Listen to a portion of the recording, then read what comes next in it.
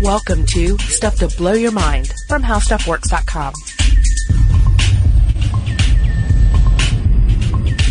Hey, welcome to Stuff to Blow Your Mind. My name is Robert Lamb. And I am Julie Douglas. You know, the universe is out there just waiting for us to explore it. And as we explore it, of course, we're going to ravage it for resources when appropriate, when we need it. Because we're going to need stuff out there. We're going to need to build things. We're going to need to drink things, eat things, live on things.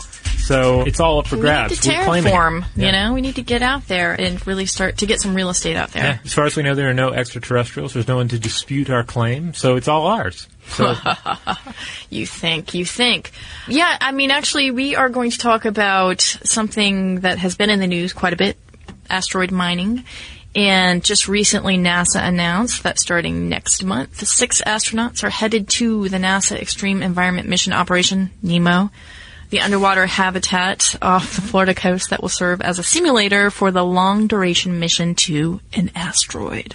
Yeah, this is pretty amazing stuff. Just to give a quick rundown of our history exploring asteroids, I should point out that the first spacecraft to take close-up images of asteroids was NASA's Galileo in 91. It also discovered the first moon to orbit an asteroid in 1994.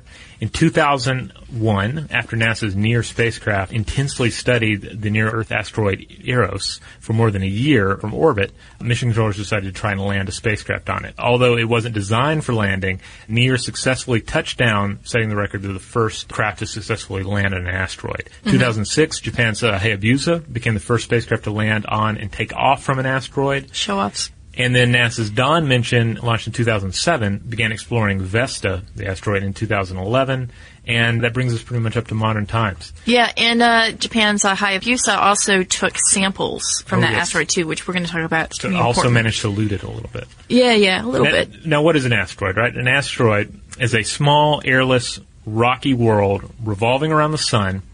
They're too small to be called planets. Some of them are also called planetoids or minor planets. And in total, all of them combined, their mass is less than that of Earth's moon. It's true. And they are found between Mars and Jupiter. And the idea is that when Jupiter was a new world, we had the formation of the solar system about 4.6 billion years ago, Jupiter prevented any planetary bodies from forming between that gap of Mars and Jupiter. And that created this asteroid belt, this bit of debris of the leftover material. Yeah, it's kind of like when you're baking a cake or something, or making some bread. There are always going to be little leftovers, right? Yeah. And we all know that sometimes the leftovers are actually more delicious than the finished baked good itself.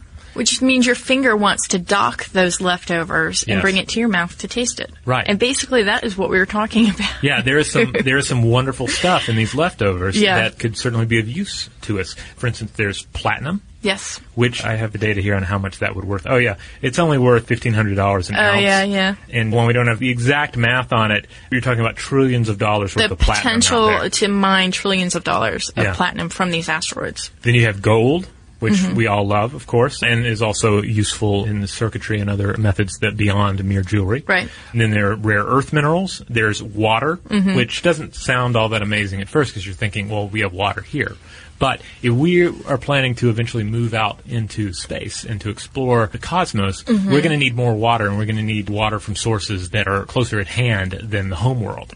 So we could conceivably harvest it from these rocky planetoids. Right. And then we could also use the hydrogen and oxygen from that water to produce fuel for our spacecrafts. Right. So basically you would have all these materials available to you in space, right? You wouldn't have to hike them from Earth to space. Yeah, because especially if you're bringing it from the planet's surface, you're talking about the cost of traveling to orbit with it. You need a heavy lift vehicle for that. And then you're going to have to transport it the rest of the way to wherever you are. It's a classic example of the supply chain. Yeah. Far better to obtain goods and water and foods or whatever along the way than to ship it all the way to you.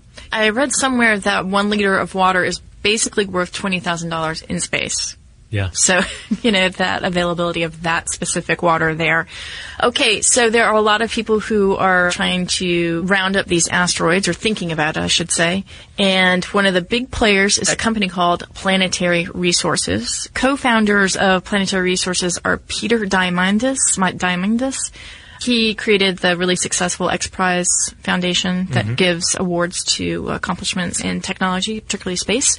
And Eric Anderson, X Prize board member and chairman of the Board of Space Flight Federation, and then several ex-NASA engineers and astronaut, some planetary scientists, and then just like a little gaggle of billionaires. Filmmaker James Cameron, Google executives Larry Page, Eric Schmidt, so on and so forth, Ross Perot Jr. On one hand, we have people with more money than they know what to do with. Right. People with a lot of money who are dreamers. I mean, certainly James Cameron is a great example of somebody with lots of money and in some very heartfelt ideas about where we are in the world and where we could go from here. So there's that. And then you have the X Prize individuals and the X Prize mindset of let's stir up commercial interest in space. Let's get this going. Let's get people interested. Let's get these projects moving because that is the future of space travel. It's like the X-Men of asteroid mining, I guess you could say, right? In a way. I mean, what you have is you've got the vision, you've got the money, and you've got the know-how. That's why we wanted to mention all these different names and the people who are involved in this, just to give you guys an idea of how very serious this actually is, that this will be happening probably very soon. And they have a game plan. 3 phases. The first phase is Asteroid 100. That's the spacecraft series, Asteroid 100 series. And they're planning to launch this in 24 months. This is a series of crafts, would be basically a space telescope-based system aimed at identifying possible targets for exploration. So phase 1, Asteroid 100, is all about let's get some telescopes up there so that we can figure out where we want to target, where we want to go. Yep, they're cutting metal on that right now, so that's happening. And then the next phase is the 200 series, and that is about propulsion. That's about getting these crafts, these various spacecrafts, to those asteroids that we picked out in phase 1. And then finally there comes the 300 series. And in the 300 series would consist of swarms of robotic spacecraft that complete the prospecting and begin to extract the water or platinum or gold or what have you from these asteroids and bringing them back home. So phase 1, find them. Phase 2, travel to them. Phase 3, prospect and bring it back. Right. These are a series of calculated smaller missions which are going to build up to that ideal, which is that swarm of robotic craft. And they're hitching a ride on all of this. They're not developing a spacecraft. The idea from the get-go is let's hitch a ride on NASA spacecraft or whatever is available. We're not having to develop as much technology on our own. We're bringing in technology from this company, and we're building something. We're building something, getting it out there, and completing these phases. And they're not going to mine it right away. They want to tap it for volatiles, materials with low boiling points such as water, oxygen, nitrogen, and so on, which, again, critical supplies in space. And then, again, as you say, the last step then is to get those precious minerals from the asteroids and bring them to Earth. One way would be to launch equipment to a distant asteroid already explored previously by a souped-up space telescope. Another might be to use the small spacecraft to bring a smallish asteroid near the Earth, and a rock could be brought into orbit around the Moon where it could then be mined, or it could be both. A small operation could start work while the asteroid is being towed to Earth, getting a few years head start. It sounds like a great plan there, because why waste that time that it's in transit when you could be harvesting it along the way? All right, well, we're going to take a quick break, and then we're going to get back to all this. So hang in there 1 second. And we're back. A lot of really great information on this came from a blog called Bad Astronomy by Discover Magazine. So if you guys want to check out a little bit more about this, I believe there are several articles on this. But one of the really interesting things that came out of Bad Astronomy is why exactly they're doing this. Because I thought, well, obviously they're looking for some money here, right? Right. That is the first thing. But here's the deal. This could be big money, right? Trillions. But this is not money that they'll probably see, these investors will see in their lifetime. It's very possible because this is going to take a while, and this really is much more about sustainable space exploration, which I think is the coolest part about this. Yeah, I mean, some critics have pointed out that there is a certain level of ego trip to this as well. Oh, absolutely. So that's very much involved. This is like Richard Branson. You can take your suborbital flight and put it in your pipe and smoke it, because we are going to go mine an asteroid. Yeah, in terms of like guys hanging out. Though Branson does have the ice cube shaped like his own head, and that's... Yeah, they're going to have to top that. But one of the things I thought was amazing about this is that they already have positive cash flow. or so they claim. They're just working on getting phase 1 up and going. But they already have relationships with NASA. They have money coming in. It is a functional company at this point. Well, I mean, the idea is that it could be a win-win for NASA, too, because they could then have access to materials and information. Right. They could sell some things back to NASA.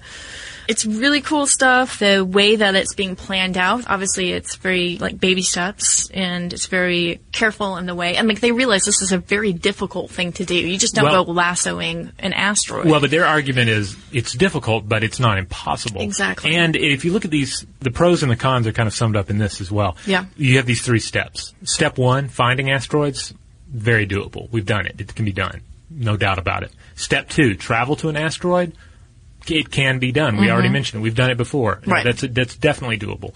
Step 3, swarms of robots mining asteroids.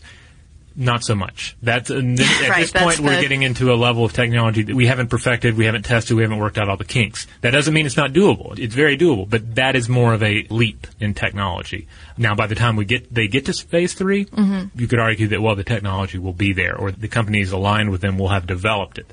But some critics have pointed out that that is a potential flaw in the plan, in that there is a fairly large gap between the 200 series and the 300 series. Right. Time, money, and technology, right? Those are some of the cons. Another con is that this is not for planetary resources per se, but similar operations like mining the moon, where it's the idea is not the mining the asteroid, but the moon could deplete moon's materials, our moon's materials. So that's not something that people are totally excited about, but still, it's a different animal here.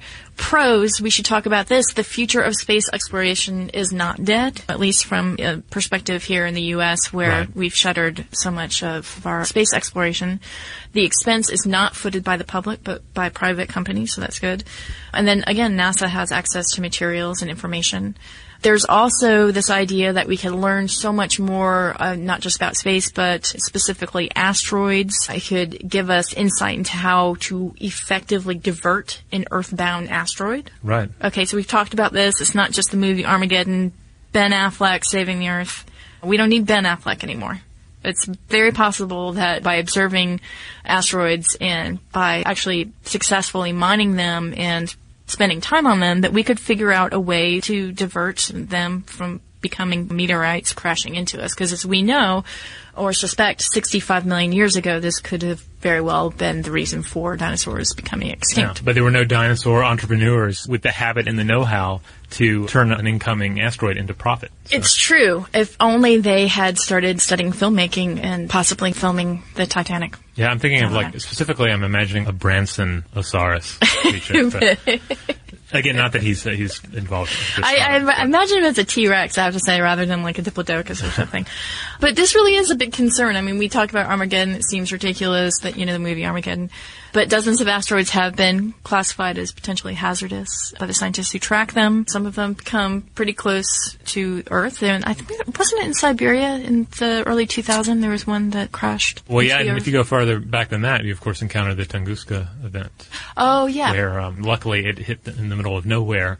Yeah. But the same kind of strike, had it occurred in Europe, would have been disastrous. Yeah. I think I've mentioned before, when in fiction, in movies, and comic books, someone saves the world every day.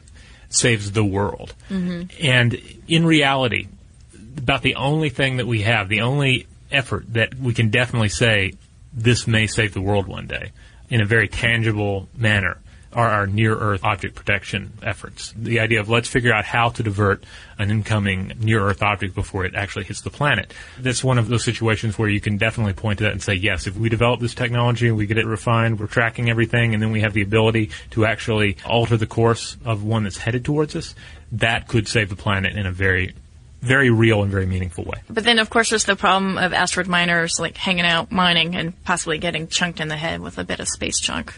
Well, that's a whole nother. Yeah, that's a whole nother ball of twine. So there you go, asteroid mining. We'll obviously have much more information on it in the coming year, but it is very exciting stuff. And what's going on with our robot over there? Oh, yes, the robot is coming over here with some listener mail. Before I get into the mail, I do want to point out, we had a few people write in about our planetary scale episode. Oh, yeah. And I think we kind of tripped over our words there and messed up a little bit on the size of Earth versus the size of Venus. Just want to point out that Venus has a diameter that is about 95% of Earth's. So Earth is bigger than Venus. Yeah, I think that we definitely messed up when we switched those around. And that's what happens when you start comparing things to peppercorns. Yeah. I think we were specifically talking about like black peppercorns versus red peppercorns. Learn your lesson there. Pantry items, planetary sizes. Be warned. Here's a quick listener mail from our listener Peter. Peter writes in and says, "Hey, Julie and Robert. I heard your podcast on lucid dreams a couple of weeks ago, and I was completely mind blown.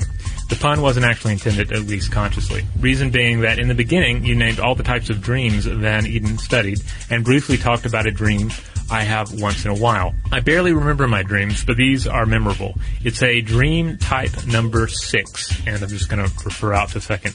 This would be dream sensations, in which there are no visions, no images, no events, not even a word or a name. But during a long time of deep sleep, the mind is continually occupied with one person, one place, one remarkable event, or even one abstract thought." So then Peter went on to ask for a little more detail on it, and we sent him some links. But I found that very interesting, because that was one of the dream types where I didn't have any personal experience with dreams of that kind, and I was very curious if any of our listeners had. So appreciate hearing about it. Yeah. If you have any thoughts you would like to share with us, if you've had interesting dreams and you have some thoughts on our Lucid Dreams episode, by all means write us. And if you have any thoughts about the future of asteroid mining and how that might play out, let us know about that as well. You can find us on Facebook. You can find us on Twitter. On Facebook, we are Stuff to Blow Your Mind. And on Twitter, we are Blow the Mind. And you can also drop us a line at blowthemind@discovery.com.